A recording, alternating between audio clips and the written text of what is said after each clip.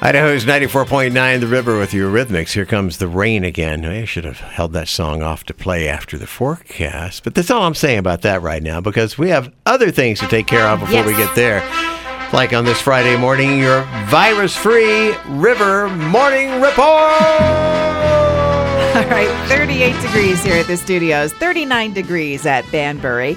Reader's Digest has named Meridian as the nicest city in Idaho.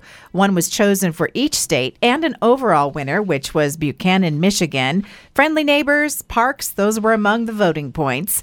The Juncos are back. I saw 3 at my bird feeders yesterday. These are the little sparrows. The males have a black hood. They're called dark-eyed Juncos. They make a sweet little peeping sound, and they come here for the winter. Okay. Yeah, they're going to like the change in the weather. There have been a couple of verified sightings of Anna's hummingbirds in the Treasure Valley. These are bigger than the hummingbirds we see during the summer. Some of these also stay here for the winter. So keep the hummingbird feeders up, bring them in at night to prevent them from freezing, or you can also wrap them in old-fashioned Christmas lights to keep the feeders warm. KFC has revamped its line of dipping sauces. The KFC sauce is new. I've heard. Does it replace the Colonel sauce stuff they had before? I don't know. This one is tangy, sweet, and smoky. I thought that's what the other one was like. Is that how you describe the Colonel these days? Tangy, I sweet, guess and smoky? Recipes also changed for their classic ranch, honey barbecue, honey mustard, and hot sauce. So I like to just order one of every kind.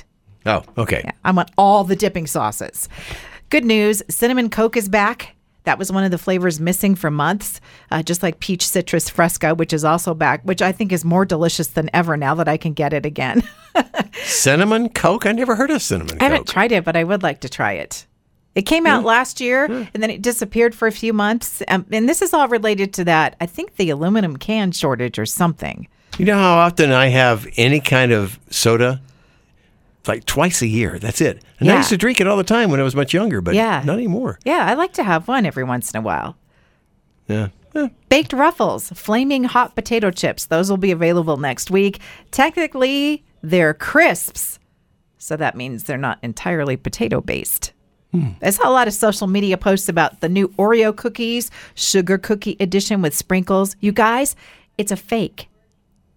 It's a good idea, probably, but at this point, that is not a real Oreo cookie. Okay. The sell-by and use-by dates on products, well, sometimes they're not so hard and fast, right? Right. Things can go bad before the date on the carton of milk. Sometimes you can tell by the smell. And sometimes the carton of milk will last for a week after the expiration date. Yeah. So if you are someone looking to see if something is still good, if it passes the sniff test, but you're not exactly sure what you're sniffing for, Yeah.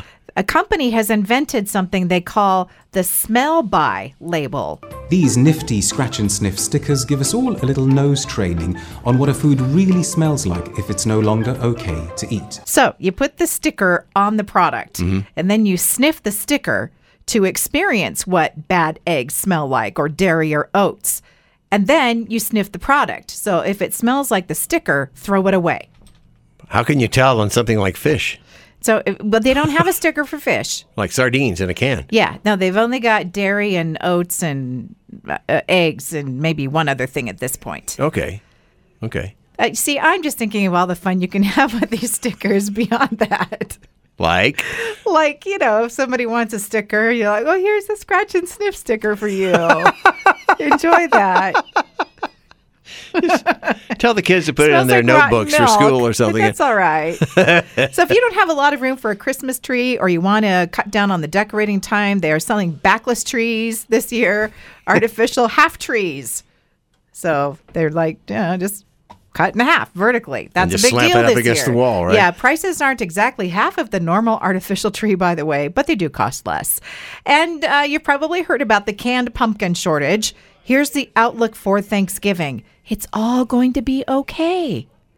The Libby's company says the squash harvest, you see, they don't really use pumpkins in the canned pumpkin product. That's did you know that? Yeah, you're talking in a language totally different than me, like when you were talking about the Le Creuset squash cookware. harvest was delayed this year. Crops were planted later because of the rain this spring. Yeah. More stock will be shipping by next week. Okay. So you will be able to find canned pumpkin again. I'm so happy. I was so happy I already purchased some before the shortage. Oh. You can tell we live in different worlds altogether. Well, it's because I like to put a little canned pumpkin in with the cat food. They like pumpkin.